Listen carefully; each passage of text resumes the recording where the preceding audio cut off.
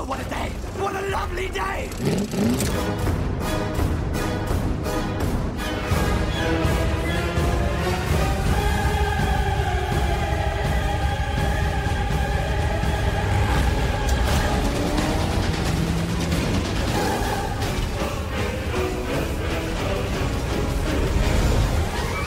Welcome to the Mad Max Minute Podcast, the daily podcast where we break down Mad Max 1 minute at a time. I'm Rick. And I'm Julia. And today we're talking about minute 43, which begins with Goose riding his motorcycle, and it ends with Goose flying into the brush on the side of the road. Oh, just more motorcycle riding. Yeah. This is the ride that never ends. I'm complaining about it so much, even though it's such a quick sequence in the long run of the movie. It's just the fact that we only do 1 minute a day. Just been poring over the same scene over and over and over again.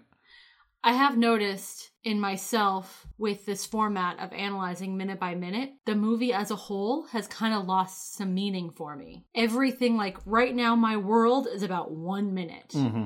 And I'm so focused on that 1 minute that I forget, like, the whole scene, like with Jesse back at the house, that just feels like a world away. And it feels like a different movie. Mm-hmm. And so separated from me and right now and this darn motorcycle ride. Yeah. It's kind of like when you see a picture on the wall and you're like, oh, hey, let's go check out that picture. And you get really right up close to it, almost where your nose is touching the wall. And you're like, all right, I can see all these tiny little details, but you really miss the forest for the trees there. I mean, this format is all about trees. We are obsessed with trees. Yes, we are. We sometimes forget that there's a whole forest out there. Yes. So, as we begin this minute, Goose, still riding from yesterday, and he really cranks down on that accelerator throttle, and he just takes off even faster than he was going before. Now, I like going fast on my motorcycle. I'm not going to lie. It's one of the thrills of riding. But I'm not one of those people that is just going to go out and ride for the sake of riding. If I'm on the road, I have a destination in mind. I want to get somewhere. I'm not the kind of person that can just hop on something and just go for the sake of going. It's interesting you bring that up because I think that that's a fundamental difference between the two of us. I grew up where we would go for drives as a family. Just all pile in the car, just go for a drive. We did not have a destination. We just went for a drive and just went wherever my mom felt like driving. And I love driving and I love being a passenger. I mean, you know, whenever we're driving in the car together, like I am zoned out. Oh, yeah. Like, good luck carrying a conversation with me because I am out the window, you know, watching the world go by, completely zoned out. And I love it. I have always said that when they finally come out with automatic driving cars, I'm going to be like one of the first people to buy one. So that I can drive without paying attention to the actual road. And I can just look out the window and just joyride. And I never get to do that anymore. That's one reason why I drive 45 minutes to work. And I'm really okay with that because that like fills the need I have to just drive going to work every day. Yeah. Oh, it kills me that I have to drive 45 minutes to work. And the worst part is it's all back roads where... Oh, that's the best. I could go on the highway and cut like 10 minutes off. But I choose the back roads. There is nothing that hurts me more on a spiritual level. And this is pure hyperbole. This is not actually what damages my soul. But when I see a sign that says speed limit 25 miles per hour, my heart breaks. Oh, see, I don't even see the speed limit sign. Oh, I have to because the back roads that I drive through are always patrolled by police officers. And these towns want money. Yeah.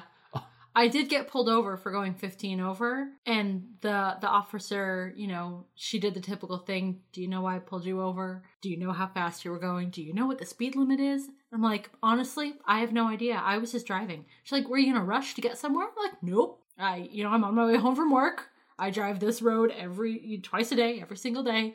She's like, you weren't in a rush to get anywhere? I'm like, nope, I was just driving. So... I am much more like in the Goose camp, where if I were a motorcycle rider, independently, I would just go out and ride all the time. Absolutely. Yeah, I can understand the mentality of wanting to go out there and just open up and go. But I think it might be that how utilitarian I can be, that if I'm going to go out and I'm going to burn gasoline because it is a consumable commodity, like there better be a purpose behind that gasoline. Oh, wow. I budget extra for gas. Yeah. See, I'm of the opinion that like I take my gas budget and I'm like, let's add a tank to that. Like, I'm going to go somewhere. It's going to take this long. Okay, how can I cut that down? And usually the way that I cut down is I just drive faster.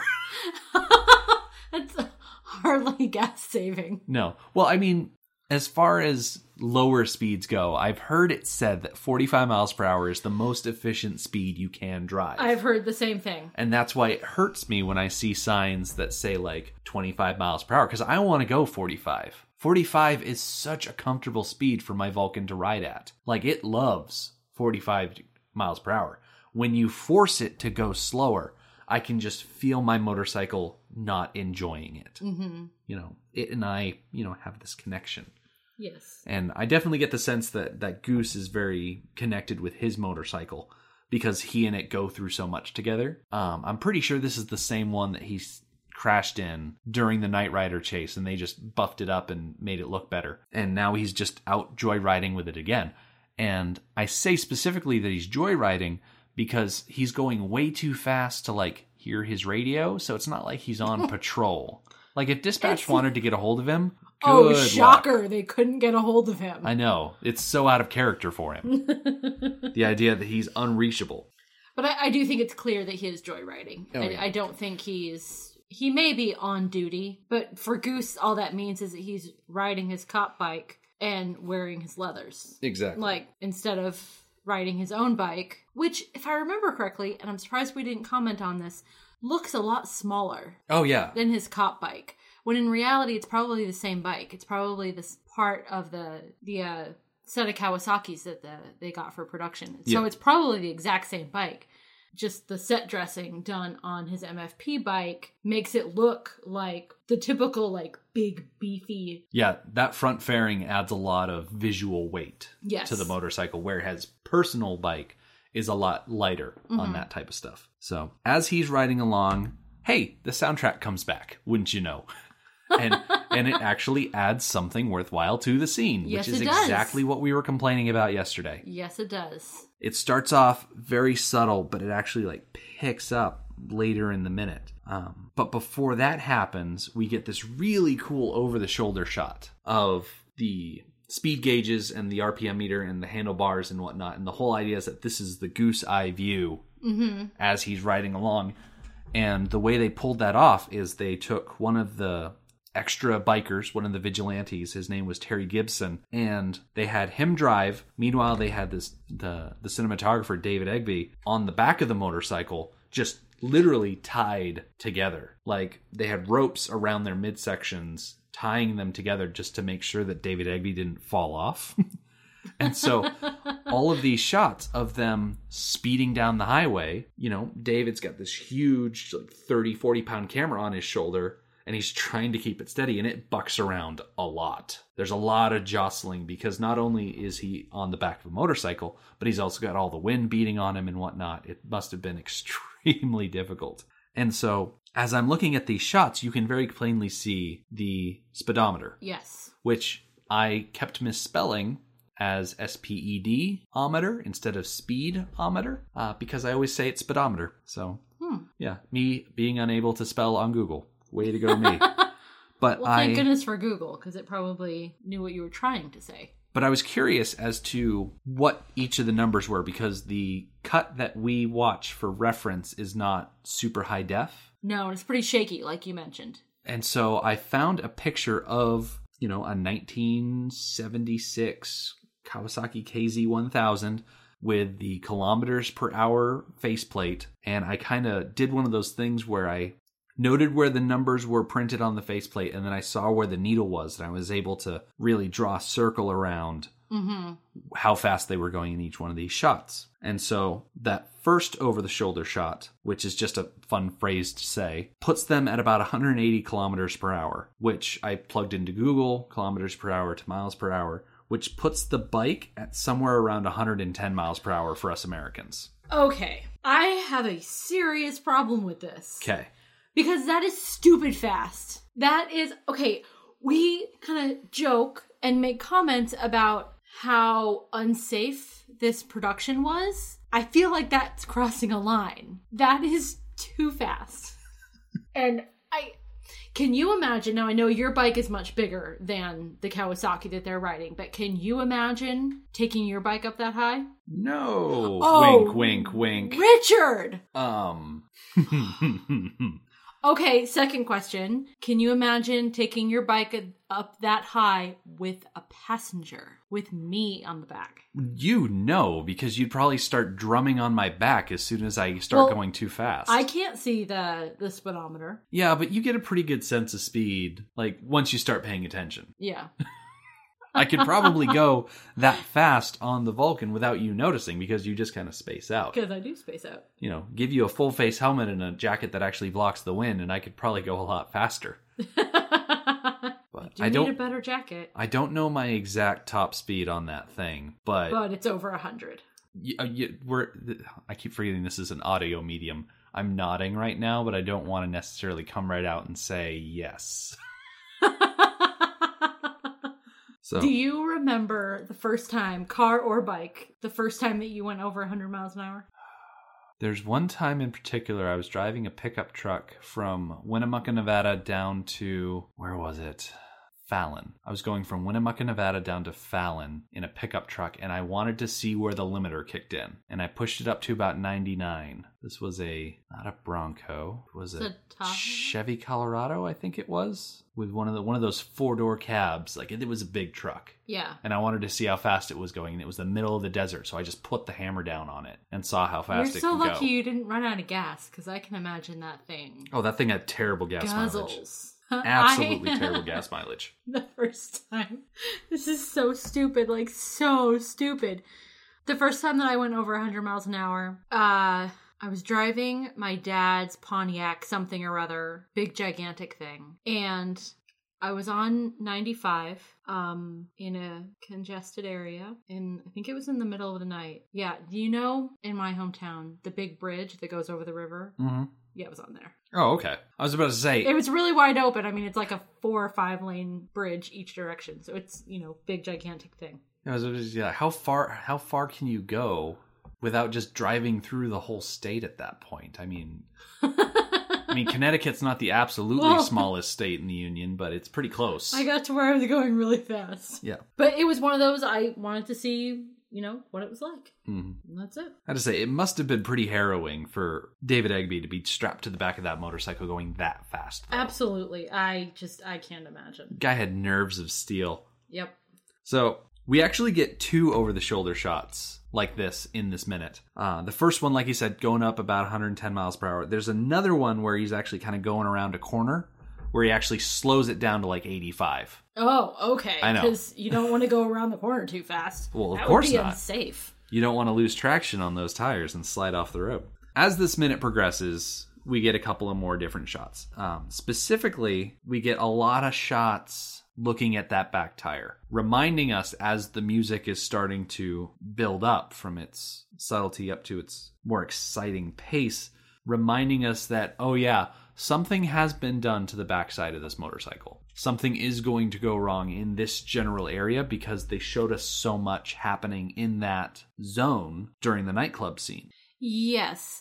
I almost want to say that the amount of focus is a little heavy-handed, but then again, not, because we do pay off. That is where, whatever the problem is, that's where it occurs, is on that back tire. So focusing on that tire does pay off. So I guess I'm okay with the amount of focus. Yeah. And we get like 3 or 4 different shots of it just to really remind us, okay, he's been riding for a long time. You think he's safe, but at the same time, hey, remember this? Right. You think he's safe, but he's not safe. And we're reminding you that he's not safe. Yeah. I want to say that there are better ways to lull people into a false sense of security than having a solid 45 seconds split over between these 2 minutes of him just riding. I'm okay with this portion. Yeah. Because we get a really good sense of how fast he's going and how much he's enjoying himself. Yeah. It's the previous minute. Yeah, the previous minute is what we have beat problems that with. dead horse.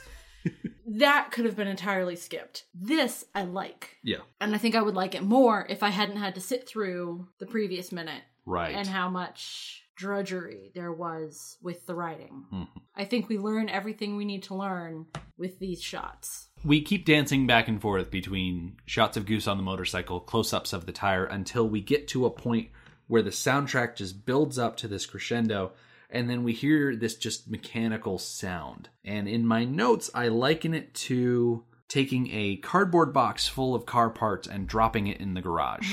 Like, it's not specific as to what's going on here. Mm-hmm. There's no one noise in particular that really highlights what went wrong. This surprises me a little bit. Yeah. Because back in the scene where Johnny's messing with the bike, we kind of get the same thing. There's some noises. There's a metal file and some prying and some this and some that. Nothing specific. Mm-hmm. Again, here when it's going wrong, just generic noises. Mm-hmm. I'm surprised that they didn't say, in the script, okay, this is what Johnny is doing. Yeah. This is what he's messing with. And then down the road, this is how it's going to go wrong. And this is what it's going to sound like. Just kind of surprised that they weren't more specific and planned out. Yeah, I wholeheartedly agree. So after we hear that awful sound, there's a really quick shot of Goose on the motorcycle and the whole front end is just shaking. And then it does a close-up on the rear tire as the rear tire just stops spinning. And because I have such tight control as I watch these playbacks, I actually counted the number of frames that it took for the wheel to be freely spinning to the wheel to be completely stopped and to start skidding. And it takes about 4 frames. And these are 30 frames a second, so it's about 133 milliseconds. Just really quick to go from full spinning speed to 0. Now, do you have any idea what would do that? Well, the number one thing that I would point to and say that is what was sabotaged on the motorcycle was something having to do with the rear brakes. Something where the line was messed with or something was rigged so that it would snap and just crush closed those rear brakes. Something that would disable any sort of anti-lock braking system. The tricky part is Goose does a lot of accelerating. And I think he might spend the entirety of last minute and most of this minute doing nothing but accelerating. Mm-hmm. And so it might be, and I'm coming to this fresh, this is just train of thought thing. What might have happened is that Johnny sabotaged the rear brakes in such a way that the moment that Goose decides, okay, it's time for me to pull on the brakes to slow down for some reason, that it would trip the system and just slam shut the back brakes. Okay. Now, the problem with that plan is Goose using the rear brake at a slow speed, Wouldn't do anything. Wouldn't cause a crash. Exactly. It would just lock him up. Like if he... It would actually save his life. Like, he's going 30 miles an hour, realizes there's a problem with his brake, he's immediately going to stop and get it back to the shop. Like, this plan could have gone awry really quickly. Let's say Goose is rolling up to a stoplight and he has an itch on his nose. So he takes his hand off of the throttle because he's slowing down anyway, goes to itch his nose and realizes, okay, I've got to slow down. So he presses on the rear brake instead of the front brake, and all of a sudden the thing just locks up. He's going, 15, 20 miles an hour? He might go over the handlebars, but he's certainly not going to do what happens later on this minute. Yeah, and we've already seen him handle a crash situation like textbook. In control as much as he can be, and he came out of it with just a bum leg. So that healed remarkably fast. Yeah. So it might be that as he was going around this corner, he was slowing down naturally, just using air resistance, but then decided, okay, maybe I should hit on the brake a little bit. And then that sabotage would have locked the brakes shut. He would have lost traction with the back tire and probably been unable to navigate whatever he was looking to navigate. Yeah. And so in this scene, he goes careening off the road up into the air and flies off into the tall grass. Now, you have in your notes the name of the stuntman, right? Yep. Is it the same stuntman that was actually driving the bike? So it's not the same guy. It's not Terry Gibson. The stuntman that they had on Goose's motorcycle for this jump, for the crash, which is what it is, for the jump. Was Terry Gosla. And so they had about a 10 to 15 meter long ramp for him to ride up and go off of. And then as they were setting up, they got the stunt team together and they kind of felt it out. They kind of envisioned it and they said, okay, we'll put a bunch of boxes covered in mattresses over here. And when Jerry went up over the ramp, he flew through the air. Bike went off this way. He kind of moved himself over to the side so that he didn't land on top of the bike. And then he just nailed the landing zone pretty much exactly. They used slow motion for this shot, which makes it look just even better. It is a beautiful shot. Yeah. I mean, I question the reality of being thrown from the bike in that way, but it's a beautiful shot. I think it's easier to say not so much that he was thrown from the bike, but that he made an effort to distance himself from the bike because, hey, I'm airborne. I do not want to land on this thing.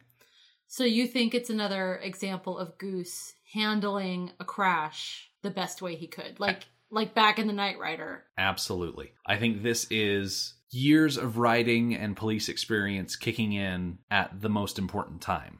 Yeah, I guess so. I guess I'm having a hard time giving Goose credit. But that also does remind me, after he broke his leg and he meets Max in the courtyard, he's riding his own motorcycle with one leg, with the other leg propped up on the bike. He's got some serious riding skill. That's a lot of skill. And even the way he circles Max, going rather slowly, that's skillful in and of itself. So, yeah, okay. Yeah. Okay, I'll give Goose some credit that he is a skillful rider. So after he flies through the air, we get that awesome slow-mo shot. He just kind of lands in the tall grass. And there's a bit of a continuity error here. Because as you're watching Jerry Goslow fly through the air, his legs are pretty much pointing straight up and he's kind of falling with his back parallel to the ground.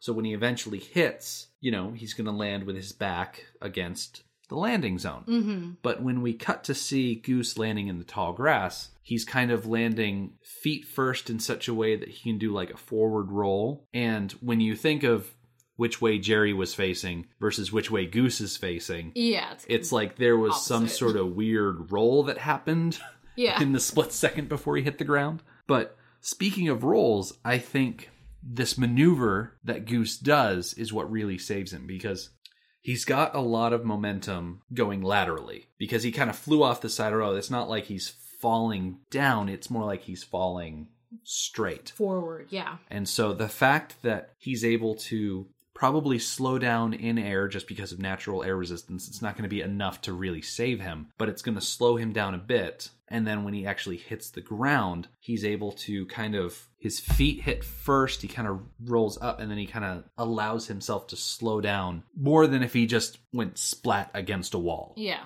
And it's that more gradual reduction of speed that really saves him. Yes. And of course, movie magic.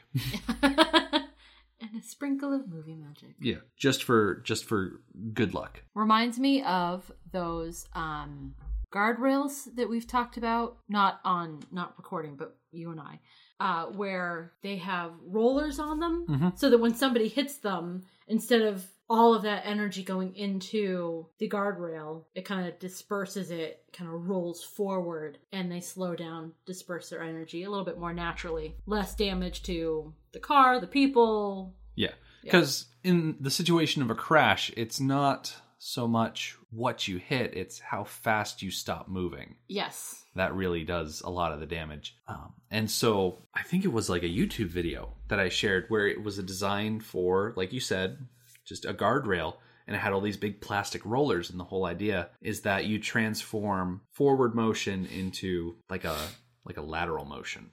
Yeah. And so it kind of catches the vehicle and lets it roll along the side of this wall, as opposed to a normal guardrail, which is pretty much just designed to catch and wrap around whatever it hits. And it deals massive damage to the fence. It deals massive damage to the car. If you're a motorcycle and you hit one of those things, you end up flying off of it. It's not pretty. But yeah, as many times as you can roll or more gradually slow your momentum, the better. For sure. Like, I think best case scenario is if Goose had some sort of deployable wingsuit. That as he got off the bike, he could stretch out a membrane between his arms and body. Down. Well, whatever he did, it works wonders. Because as we'll see in the next minute, he's good to go. Yeah. And it's fun with this minute because where we end, he lands in the grass, and then we just kind of fade to only being able to see the tall grass. Mm-hmm. So if you were only to watch this minute, you'd be like, oh, he dead. Yeah. But that is not exactly the case. He's actually quite fine, and we're going to see that more tomorrow. And I cannot tell you how glad I am that we are done with this motorcycle ride, because it is so boring to pour through over and over and over again. Because I thrive on I thrive on interaction between characters. And when it's just nothing, it just hurts. I'm very much looking forward to some of the minutes coming up. And Yeah. we got some really interesting stuff, and it's going to be fun. Mm-hmm. Plus, we get to meet Midge tomorrow. Yes. Yeah. So come back for that. Yeah. In the meantime, our website is madmaxminute.com. You can follow us on Twitter at madmaxminute and like us on Facebook at facebook.com/madmaxminute. Thank you for joining us for Mad Max Minute number 43. We'll see you tomorrow. Motorbikes and leather men, take me to the edge of the dream. Hold on tight, so it sure feels right. Stick to your